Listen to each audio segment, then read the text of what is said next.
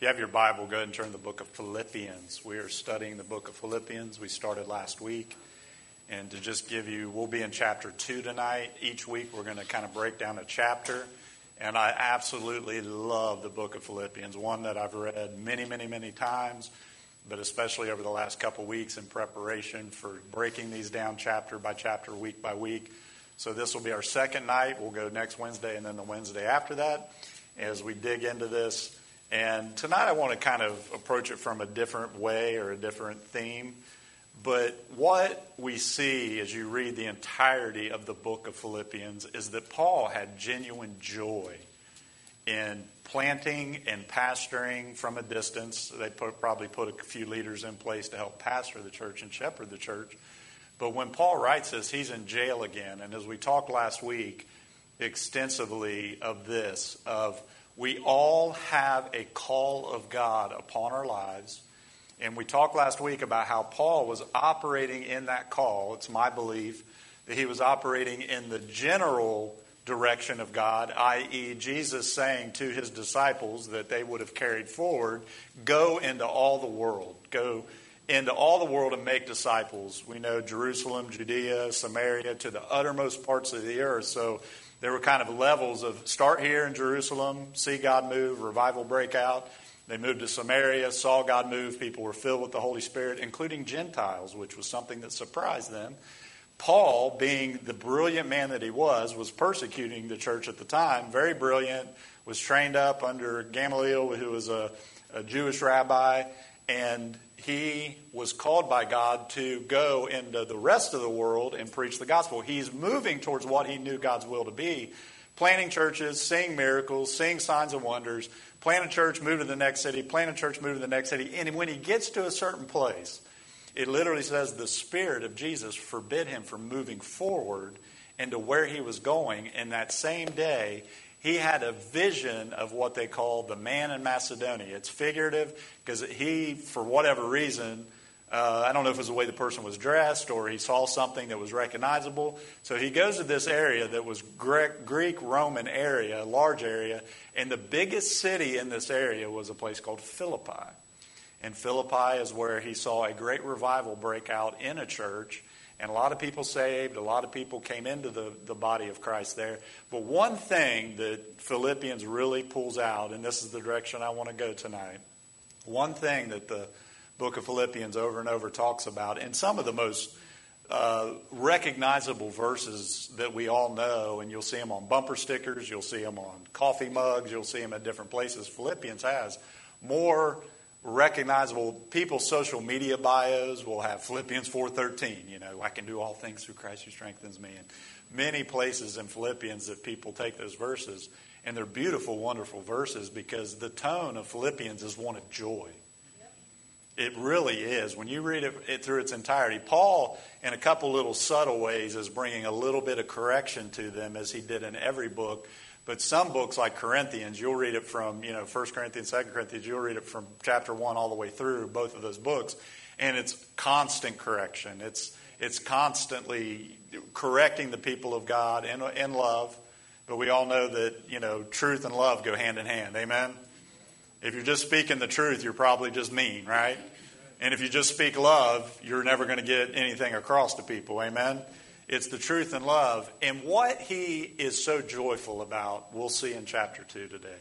Because I believe that what filled his heart brought joy to him, and he's telling them here in chapter 2, this will bring joy to you, is to let this mind be in you that was also in Christ Jesus. And the mind and the joy that I believe he had was that they were all in unity. Everybody say unity. I want to talk about unity tonight. I talked last week about finding your Macedonian man, that Paul, by the Holy Spirit, was finally given direction of where specifically to go. And my point was that you're all called. Everybody has somebody that they're going to reach. It may not be a region. It may not even be, a county. It may be your neighborhood. Amen? It may be your workplace. It may be somewhere that God just wants to use you in a specific way. But we all have that Macedonian call. We all have something that the Holy Spirit, a person, a place, an area, something of vision that he's going to put on our hearts. But what he deals with in chapter 2 is he's so joyful about the fact that this church is growing. And I think Philippians brings out what a maturing, growing, unified church looks like. And I want to talk about that tonight because, church, one of the most important things that we can guard against is what Corinthians calls factions and schisms, right? In other words, it's and I want to tell you this right off the bat. It's not that we all look alike and we dress alike and we say the same things, right? If you go to a church and that's the case, you're probably in a cult. Come on, somebody.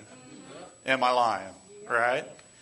God loves diversity, but He loves us to be unified under the banner of the gospel. He loves us to be unified under the banner of we're all working towards the same goal. And I'll tell you what the same goal is. It's not even necessarily soul saved. It's to glorify the name of Jesus Christ.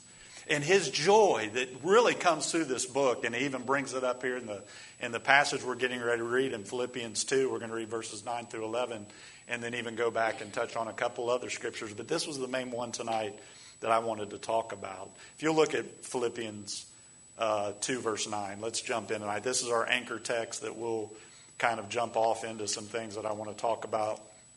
And let me say this before we read this. Everybody look back this way. My heart is filled with joy being the pastor of this church. Good. And the reason I say that is because I see people in this church. I've been here 5.5 years now, and I've known some of you that are sitting right here for 5.5 years. We met over 5.5 years ago when I first came here in February of 2017. And so I've gotten to know you very deeply. And then the people who God has brought and grafted into this body. And it's important to understand, you're not here by accident. And what I've seen and what I believe, Deanne, is that people are really growing into the calling and gifting that God's given them. I've seen spiritual gifts begin to be unlocked and people having dreams and visions and people operating in the gifts of the Holy Spirit. And more important than anything, I'm filled with joy because I see you growing in the fruit of the Spirit. And that's, as we read this, understand that Paul is wanting to guard and protect what I believe he saw as a true New Testament example of what people who were very diverse and very different in their backgrounds and their ethnicity. Somebody help me out. Ethnicity. In their economic background, in all these different ways, there was all this diversity that we're going to dig into tonight, because here's what he says to them. He says, therefore God exalted him, being Jesus, to the highest place and gave him the name that is above every name, that at the name of Jesus every knee should bow in heaven and on earth and under the earth, and every tongue acknowledge that Jesus Christ is Lord, to the glory of God the Father. Lord, we stop in this moment and we acknowledge that you're Lord. We bow the knee of our heart right now in this moment. All of us do, Lord. We bow ourselves and submit ourselves to you tonight. Lord, as I teach your word, I just pray for the free-flowing communication of the Spirit of God would help me. You're my helper, Holy Spirit, so I ask for that help right now in this moment, not for myself, Lord, but so that your word can go forth to accomplish that which it is sent to accomplish. Lord, bring us together in unity. Father, let our joy grow tonight. Let us understand what true humility is as we study this passage of Scripture where you left heaven, Jesus, came to earth, and you were a servant of all. We love you tonight, Lord. Help us in Jesus' name. So someday every knee is going to bow, amen? That's another one of those coffee mug or bumper sticker passages. And I'm sure everybody in here, if you've been in church for any length of time, you've heard this passage preached, you've heard it taught. You may have even memorized this passage. I have a long time ago, just committed this to memory. But he talks about this joy. He talks about, and we're going to read the passage in just a minute, he talks about his joy being complete, that they would continue to grow, they would continue to grow together as a body, and they would continue the work that he planted and started right there. It's a great picture of what a maturing New Testament church. And my joy is that I see the maturity begin to take place, and the foundation that you guys have carried in your lives continue to grow and continue to be who God has called you to be. But remember that Paul, when he first gets to Philippi, he gets arrested. Why did he get arrested? We talked a little bit about it last week, but I want to tell you about 2 men and 2 women as we talk about the diversity that was in the Philippi church. The 2 men, of course, was the man of Macedonia, which, again, was a vision that he had that directed him to where he was going to go. The second man I want you to notice that was in this church. It's cool just to, when you read these things, to step back and look at Acts and look at some more details of what's going on. So again, we have an idea of what the church of Philippi was because some of the blanks are filled in the book of Acts, Acts 16 in particular, that talks about everything going on. We talked last week about this demon-possessed servant, slave girl, who businessmen were making money off of her because she really did have a spirit of divination, which is kind of translated the spirit of Python. And as soon as Paul deals with that, rebukes it, and I want to tell you tonight, demons are real. Amen. Come on, somebody. They are. And we have authority over them in Jesus' name. It doesn't mean you go looking for that stuff, but if you encounter something, you have the Holy Spirit, you have the authority. Paul rebukes this spirit. It leaves her, and what we understand is she got radically saved and grafted into the body. Also, after Paul's put in jail, he doesn't go into jail and he begins to complain. He begins to worship and praise. And in that worship and praise, it says the place where they were at was shaken and the doors to the prison opened. And here's the cool thing. The jailer, the Roman jailer, comes out. He's about to fall on the sword because he thinks everybody ran off. And Paul stops him and says, hey, wait, we're all still here. So to give you some diversity of people in this church, the revival that happened, that built this church, happened inside of a prison. Think about that for a minute. I kind of envision this Roman jailer as just a salt of the earth, probably really rugged type of a person. Because to be a Roman jailer, he probably would have been in the military and probably had risen to a pretty lofty rank in the Roman military. And as they got older and phased out of the military, oftentimes historically they took jobs like he had. So probably a very gruff, very salt of the earth, very, just hard type of a person, or somebody intimidating if they were to walk in armor through that door back there in robe and armor and a Roman helmet. It would have been intimidating. So imagine something in the church of Philippi. He's telling them of the mind that should be in them of bringing unity together. And you had a Roman jailer, but you also had, more than likely, the slave girl that had the spirit of divination cast off of her. But you also have another character. So there's 2 men, the man of Macedonia, the Roman jailer, and you also have 2 women. You have a slave girl or a servant who was being used by businessmen to make money off of the spirit that was on her. And I'll just give you a little side note. All that is a spirit. Amen? If you're opening the astrology page and looking at your stars, and come on, it is. If you're going to a tarot card reader, it's demonic. I'll just lay that out there.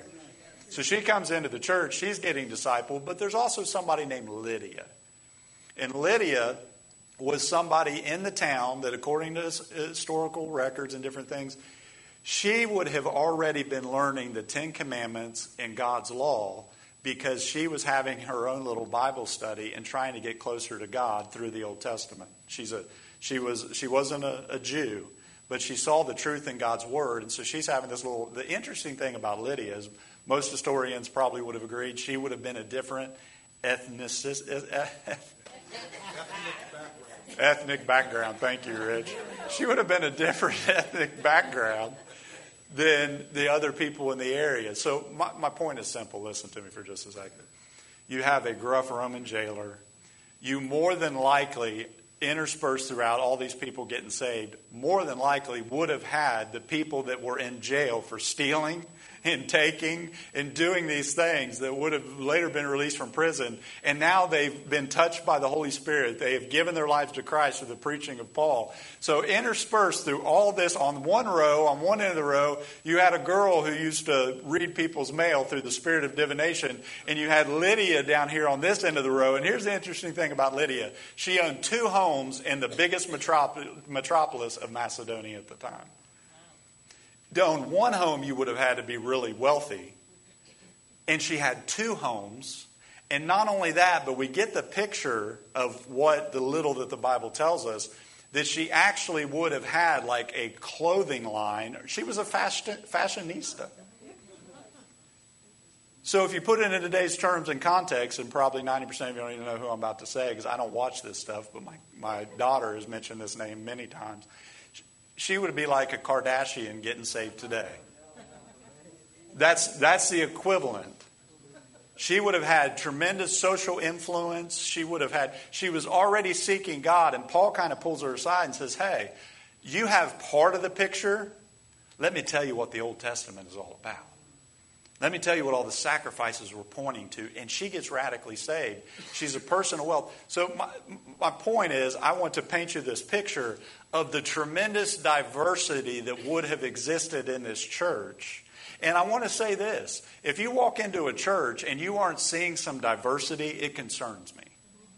If you're not seeing somebody that may have it kind of put together and maybe has a couple homes across the road from somebody that doesn't have two nickels to rub together, I don't think we're reaching a cross-section of the people God has called us to reach. And you see that picture painted here. And I believe that Paul's joy was so full of understanding that, man, this is an example of a New Testament growing, maturing church, that here's what I want them to know in chapter 2. Is that you have to guard your attitude because selfish ambition and vain conceit and lifting yourself up higher than somebody else is going to destroy the unity that Christ has already brought into this church. And he wasn't correcting them, but I believe it was a warning of sorts of these two people that he kind of lays out there and kind of points to. Lydia was there, and there's this cross-section. And it also teaches us something else, and this is important. When I talked last week about finding your man in Macedonia, we understand that the gospel should be contextualized for the person that you are trying to reach. What do I mean by that? Is the servant girl who was possessed by a spirit of divination was ministered to by Paul in the power of the Holy Spirit, right? Lydia would have been ministered by Paul in her understanding of what she knew about the Word of God. Do you see the difference there? And what I want to tell you tonight is the gospel is not natural. The gospel is supernatural. And by being supernatural, it already has power within it. But it's us, the Bible says this, he who wins souls is wise. So you are being led by the Holy Spirit and finding the people that God has given you some kind of right of way or influence to speak into their lives. You may on one occasion be able to pray over somebody and break something off of them, come on, and pray over them in the power of the Holy Spirit. But you may be dealing with a neighbor over here that has some knowledge of Scripture but doesn't really know what the power of God is and doesn't know. So you approach that from a completely different angle. We see that in Philippians. It wasn't just one size fits all. It's understanding that we have power and we have wisdom. And when you put truth and you put love together, as this church did, you're going to see people in the community reached. Whether they're Lydia, who owns 2 homes and has a fashion empire, or whether it's the servant girl who's being used in a temple to make money for people and being taken advantage of. Both of them experienced the power of God. Both of them were grafted into the church. And here you had the Roman jailer who got saved and his whole family sitting on one row, and you had a person down here that maybe had taken something and got put in jail for a season, and all these different people. That is the beauty of the body of Christ, is that we have different backgrounds, we have different economic situations, we have different things going on in our lives. We even have different histories, we have different upbringings, we even have some differing theological things. But one thing that we can all agree on is when we found Jesus Christ and submitted our lives to Him and we got born again, we were all grafted into the body of Christ. And listen, if you want my joy to be complete, His joy to be complete, and your joy to be complete, it is finding that place of servanthood and unity within the body. Because, church, the body is not the body as in we're just one church who's trying to do what God wants us to do out here. We literally are the body of Christ who come together. And we're serving God in unity, not because we all have the same backgrounds, but because we all serve the same Lord. Amen? Amen. This diversity that Paul noticed and saw here in this place. Everybody say diversity. Diversity is so important. Diversity is beautiful. In Philippians chapter 2, verse 20, just a little bit, right in the next part of the passage that we were looking at, is he says, therefore, if you have encouragement from being unified with Christ, if any comfort from his love, if any common sharing in the Spirit, if any tenderness and compassion, then make my joy complete by being like-minded, having the same love, being in one spirit and of one mind. He wasn't even necessarily talking about the same doctrine. The walls that divide the Church of Jesus Christ need to come down. Amen? This is a scripture for the entire body of Christ worldwide, because we're one family under one banner, and that's the name of Jesus. Watch this. So do nothing out of selfish ambition or vain conceit. Rather, in humility, value others above yourself. Now, what's the next part? Not looking to your own interest, but each one of you to the interest of others. So what's he telling them here? He says, hey, you're a former slave. You're extremely wealthy. You own 2 homes. You're a Roman jailer. Some of you were in jail. You over here, you have 2 houses and a fashion empire. You over here, you used to steal stuff. But here's what he was trying to say to them. But Jesus is up to something in your midst. In church, Jesus is up to something at Christian Center Church. He is. If you would tap into and understand what he's offering right now in this season, as I've talked the last 3 weeks, the most powerful thing that we can tap into is his word, is in worship and in prayer, the very foundation, I believe, of the church, birthed through the Holy Spirit. And those things continually being lifted up in our lives. God is doing something. He was doing something in their midst, and he's doing something in our midst. And I think the relevant, applicable word to this church is just like what he's saying here, is watch out for the enemy to try to bring vain conceit. Watch out for the enemy to try to lift somebody else up and make them feel like they're above somebody else. In other words, he just says, just keep putting others before yourself. Because they were already modeling it. They were already doing it. They were already sharing in what they had. They were already a beautiful body. And I think he had some jealousy there to say, hey, the one thing that will come in and ruin what God is doing in your midst is that if you get puffed up with pride. If you don't any longer remember the example that we have of Jesus Christ, who left glory, who left his throne, who literally laid all that aside so that what? He would come and be a servant of all. That is our model. That is what we look to and who we look to, and the example of the Lord Jesus Christ. One thing my pastor used to tell me, and I'm so thankful that I was mentored by the pastor that I was mentored by. And understand, as you know, the church I came from is a very large church, especially now. It's hundreds more people than when I left. And one thing that I always watched and saw him model, and this is what he used to kind of whisper to me, because say a big funeral, you know, he'd do a funeral, and he's been up there preaching and preparing and studying. He preaches his funeral. I remember the first time he did this, he came in the kitchen. We were short a couple people serving food to all the people, you know, that we were ministering to after the funeral by feeding them in our fellowship hall. So we're all in the kitchen, and he sees a spot, so he takes off his suit jacket and just starts rolling up his sleeves. And he comes over and starts putting green beans on plates. And I looked, I said, Pastor, you know, you don't have to do that. We'll find or we'll get. I can do both of these. I can put a piece of bread on their table and green beans on the plate. I can do them both. And he looked back at me. He said this to me several times. He said, I'm just protecting my position in the kingdom, which is servant of all. And that's what Paul is writing to them as he's saying, this is the example that we have. And if you want to protect anything, don't protect your social standing. Don't protect your fashion empire. Don't protect even your past, even if it was negative or bad. What you need to learn is that you guys are going to continue to lovingly serve each other and do what? Consider others higher and better than yourself. That's the kind of church the Holy Spirit can move in. That's the kind of church. And when you connect these dots, you understand that one reason and way that we can continue to be humble and continue to lift others up, I'm not talking about their behavior, I'm talking about truly seeing people the way the Lord sees them. When you connect these dots, you understand that it's an understanding that we have been given so much grace and so much forgiveness, that who are we not to extend the same grace and forgiveness to other people? It's not the way it's supposed to be, according to Paul. And it brought him joy. So simply put, it's learning to live in unity with other people. So we have been given grace. So what do? We extend grace to other people.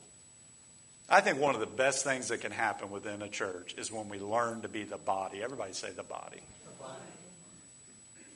I don't think we learn to be the church. I don't think that that's possible.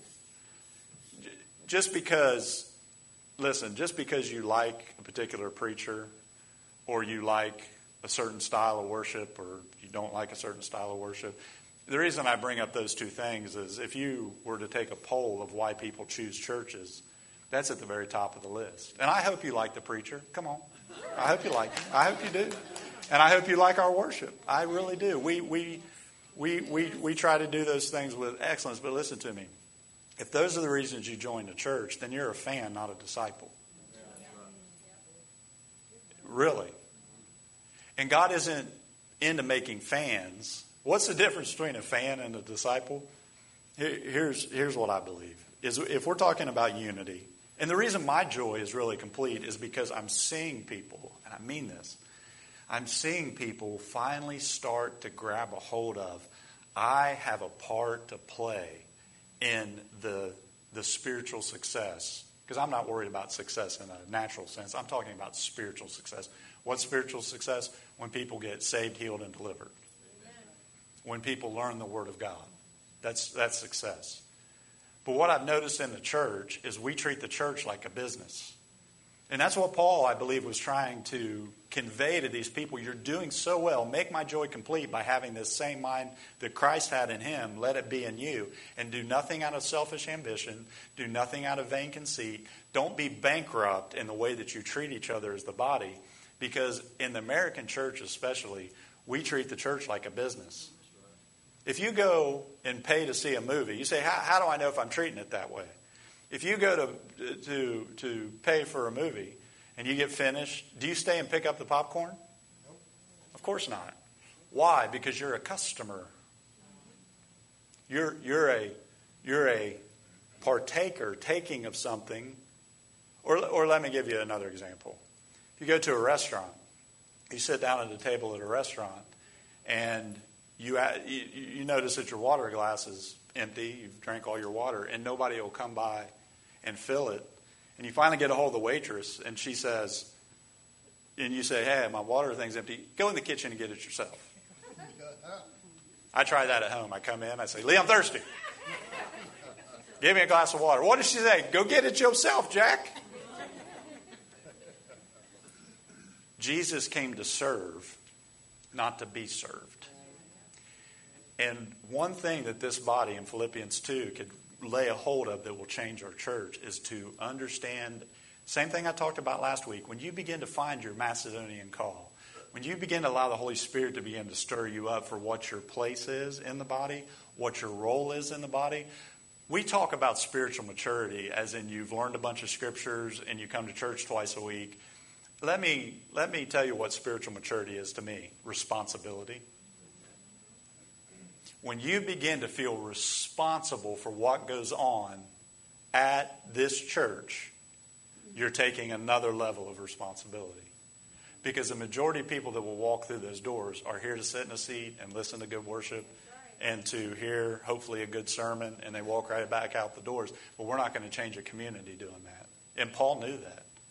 Paul knew that as good as the church at Philippi was doing, one of the things they needed to be on guard from is the enemy coming in and turning them away from the discipleship and the things that they were already doing in unity. And there began to be, like the Corinthian church, factions and divisions, and well, I'm of Apollos, and I'm of this one, and I'm of that one.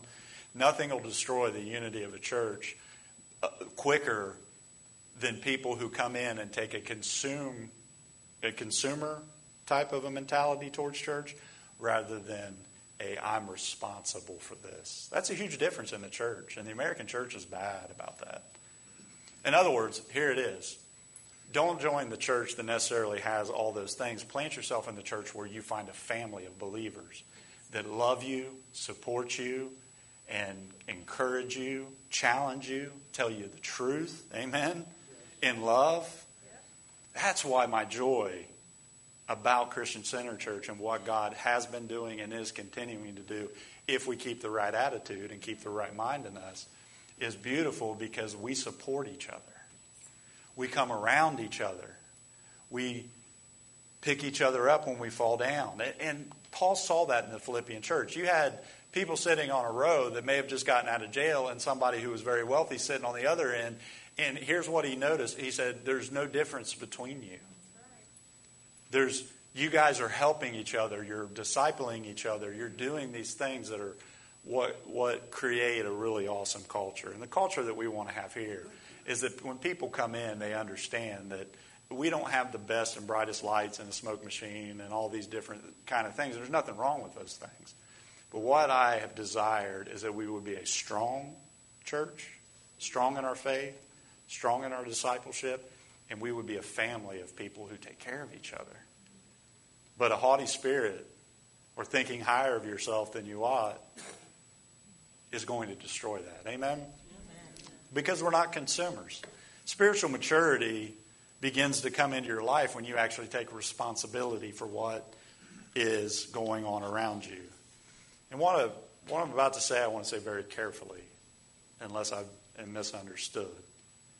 If you've ever gotten offended and left a church, if you've ever gotten offended and left a church, and listen to me very carefully, there is a such thing as spiritual abuse. Amen? Yes. Our pastors at any church across the entire world are not above accountability and not above questioning and not above reproach. Everybody hear me? But I'm talking about when you're fully submitted under a pastor, you know that loves God and loves you and wants the best for you. Then people who get offended and leave a church, careful what I'm about to say, it's because you were treating the church like a business and not a family. I'll tell you this, I didn't choose my family I was born into. Amen? Churches would be a lot stronger and a lot more successful and a lot more impacting in all their communities if we quit treating the church like a business and saw that we're the family of God. Bound together in a spirit of unity.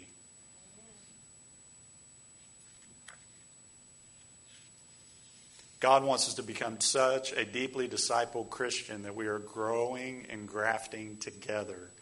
Not just because we like the preaching, even though, again, I hope you do. Not because we just like the style of worship.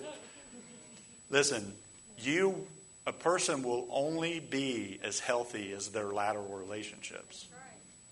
And that's what the body of Christ is. It's relationships that we form with other people that are there for the discipling that the Holy Spirit does. It's not going to be more sermons or better worship that changes you. It's actually becoming a person of maturity that understands that I have a part to play in what God wants to do. Amen? Of getting involved, of jumping out there. And he says this. God wants to graft your life together with other people. Why? So that there's no schisms or factions. It's what a great church looks like, that when we're like somebody falls, you're not making an example of them, but you're picking them up. Amen? You're doing what you need to do. You messed up, but let me pick you up and let me help you walk further. Paul did this. He said, if you want to look at somebody to follow, look up here at Timothy. If you want to look at somebody to follow, look up here at Silas. If you want to look at somebody to emulate, he said, follow me as I follow Christ. We see those things in Scripture because we're there to be an example to other people. And he says this, do nothing from selfish ambition. Ambition isn't bad, but selfish ambition will shipwreck a church. It'll shipwreck a family. It'll shipwreck a business. It'll shipwreck anything that you could possibly imagine. Because selfish ambition, we know, isn't ambition that's directed by God in a good way. Paul is an ambitious man. You can't discount that about him. I mean, Somebody wrote 2/3 of the New Testament, even though he didn't know he was doing it, but planted and did all the work that he did and kept being driven on, this is my calling, this is my gift, this is what God's called me to do. And he even said in the first chapter, and I didn't talk about it, but he literally made up his own word for about being earnest. It means somebody that literally stretches out with everything that they are in order to see Christ formed in the people that he saw saved under his ministry. So ambition isn't bad. Selfish ambition is bad.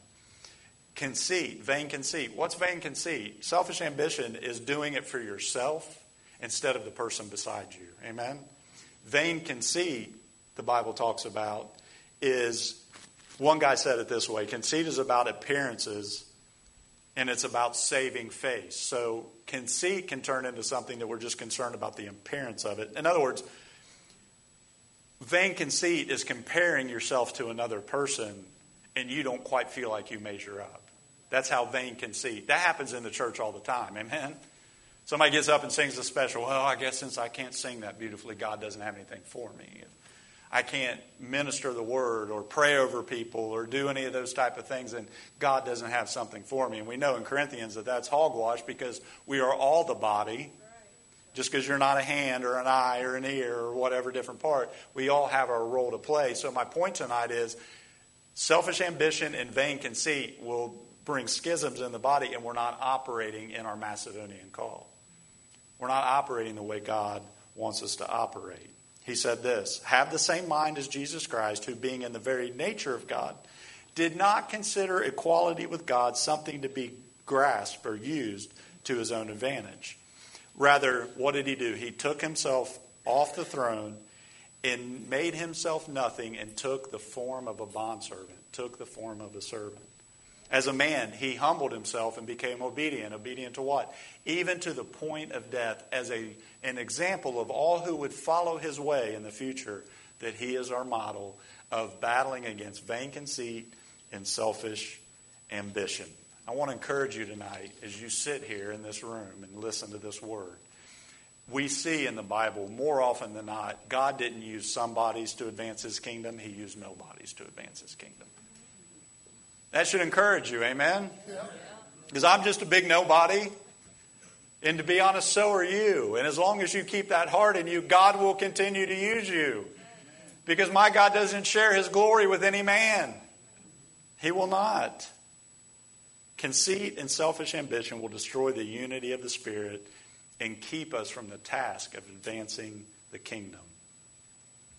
He says, and there be like-minded. And I thought, I couldn't get this off my mind the last couple of days, so I finally, as I was finishing my notes early this morning when I was here, and I kept going back to the book of Nehemiah, and I've studied that deeply. I think I've even preached on it years ago, of this church kind of being in the same condition as what Jerusalem was at the time in Nehemiah. And I give you the Reader's Digest version of the story. Nehemiah is called and anointed by God and given the king's decree and given the king's permission to take a group of Israelites back to Jerusalem to begin to rebuild the walls. A city without any walls in those days was completely useless.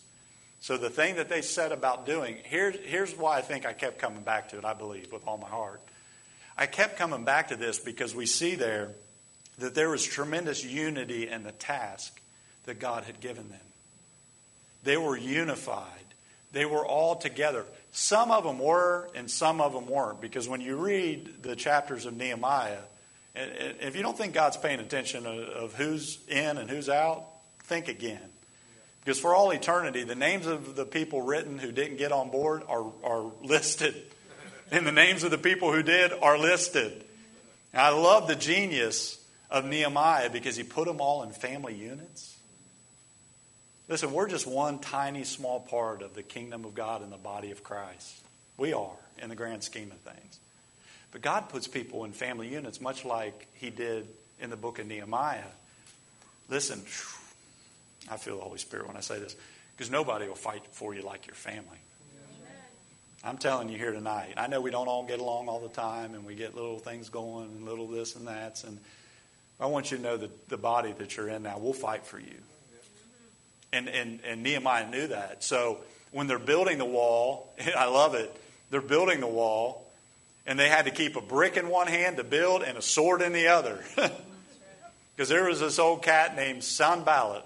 And Sanballat was somebody who would come along every single day, and he would mock the people of God. I want to tell you something tonight. The enemy can't really tear down what God is building in your life, but the enemy will come and mock you. First thing he comes and says, he says, "Can you feeble Jews, you can't really do this. You feeble people, you're not going to be able to." And all he can do is spew out his hate and his lies and his vitriol.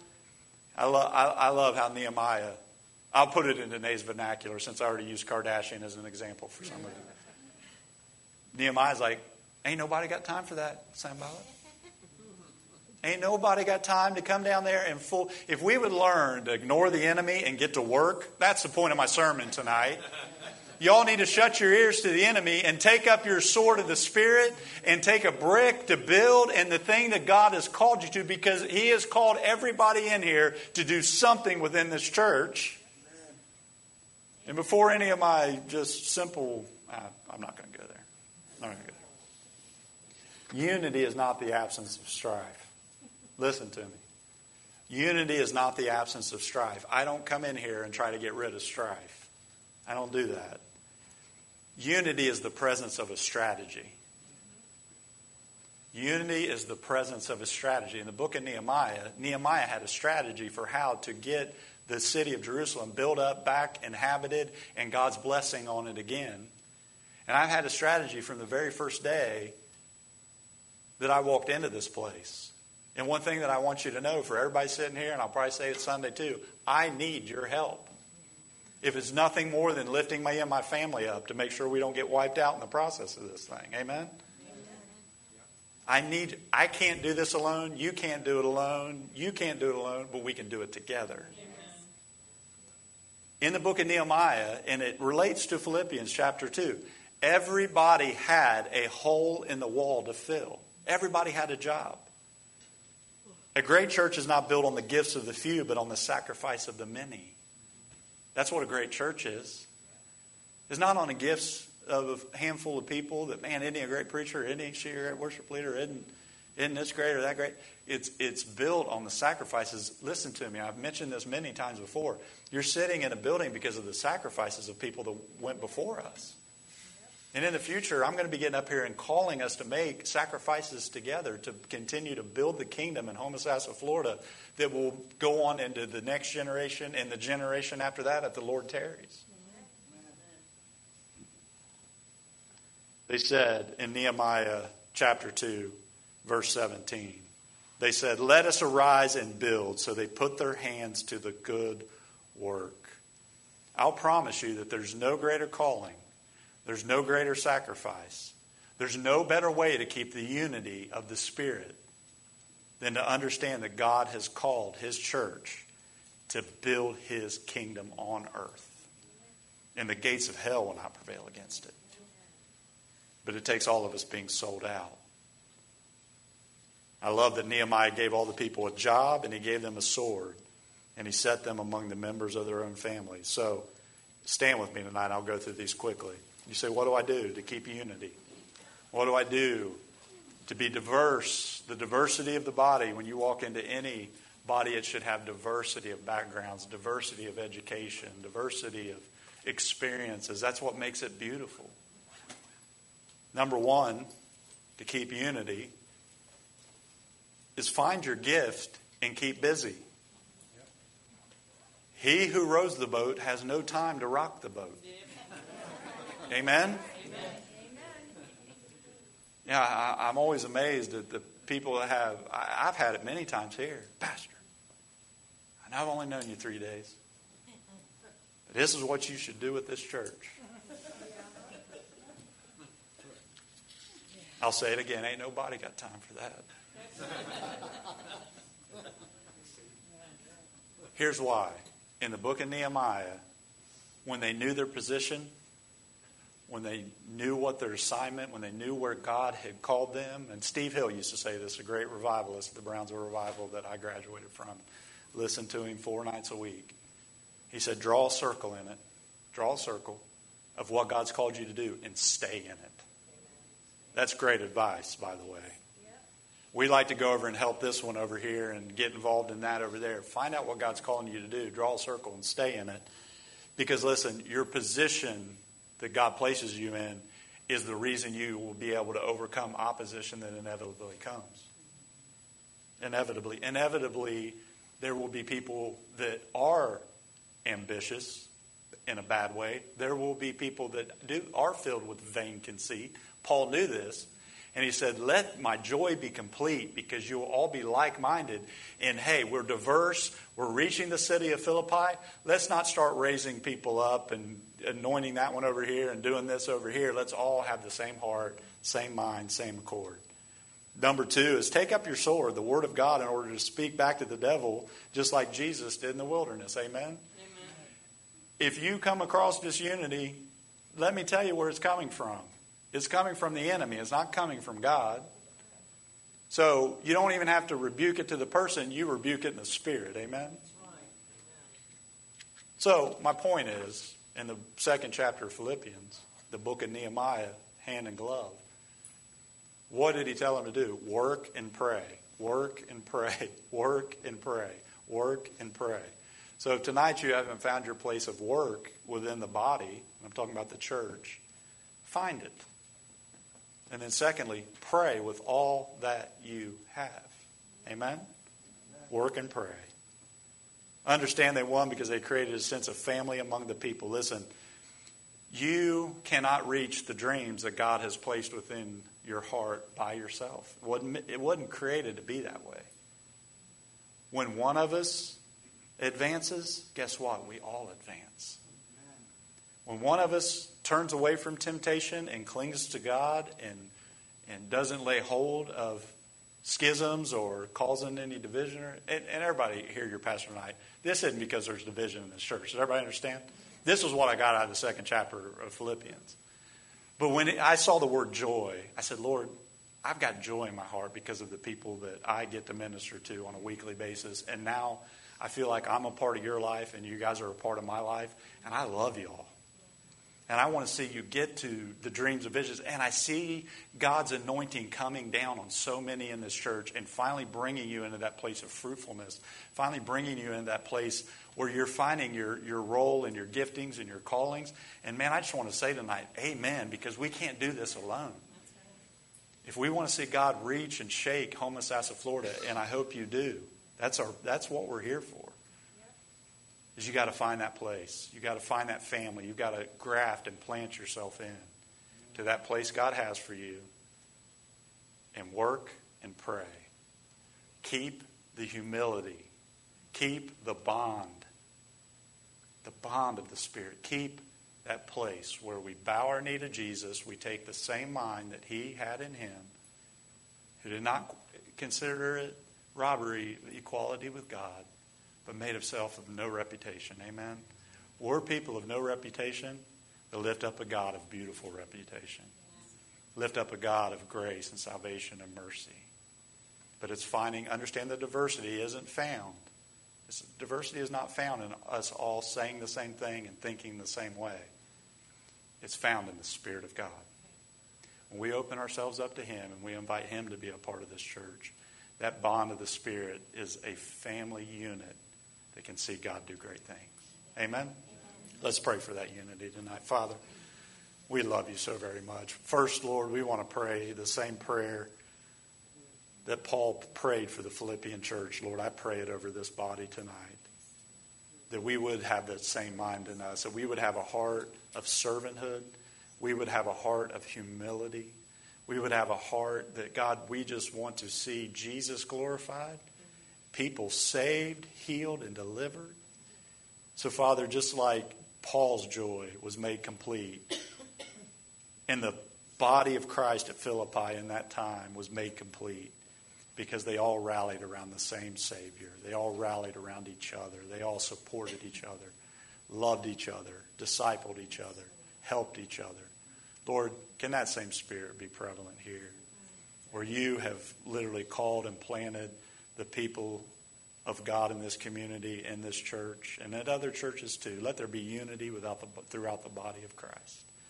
But most of all, Lord, if there be selfish ambition or vain conceit in my heart or in any of the hearts of the people present here that call this place home, Father, I pray tonight you root it out of us and that unity and grace would flow out to everybody else around us, Lord. Father, we love you tonight, and I pray blessings over the people of God. I pray that you would keep us safe. You would keep us attentive to your word, attentive to your Spirit speaking to our ear in that still small voice. And that, Lord God, you would protect and watch over every member of this church until you bring us back together at the appointed time. Father, we pray for Friday night right now in this moment, God, that these young adults would experience an outpouring of the Holy Spirit. That, Father, our men's fellowship Saturday night would enjoy good fellowship and good communication, free-flowing communication, and fun with each other. God, Sunday morning, move in a powerful way. Sunday night at our women's thing, God, let the ministry of the word be powerful and sharper than any two-edged sword. God, let this weekend be one that has the blessings of God upon it as you bless your people that are right here in front of me, Father. Bless them coming in and bless them going out. Bless them at their home and with their family, and bless them on their job site, Lord. God, let the blessings of God be upon us until we come back together to celebrate your name. In Jesus' name we pray tonight. Amen. Go in the name of the Lord, guys. Be blessed and have a good night.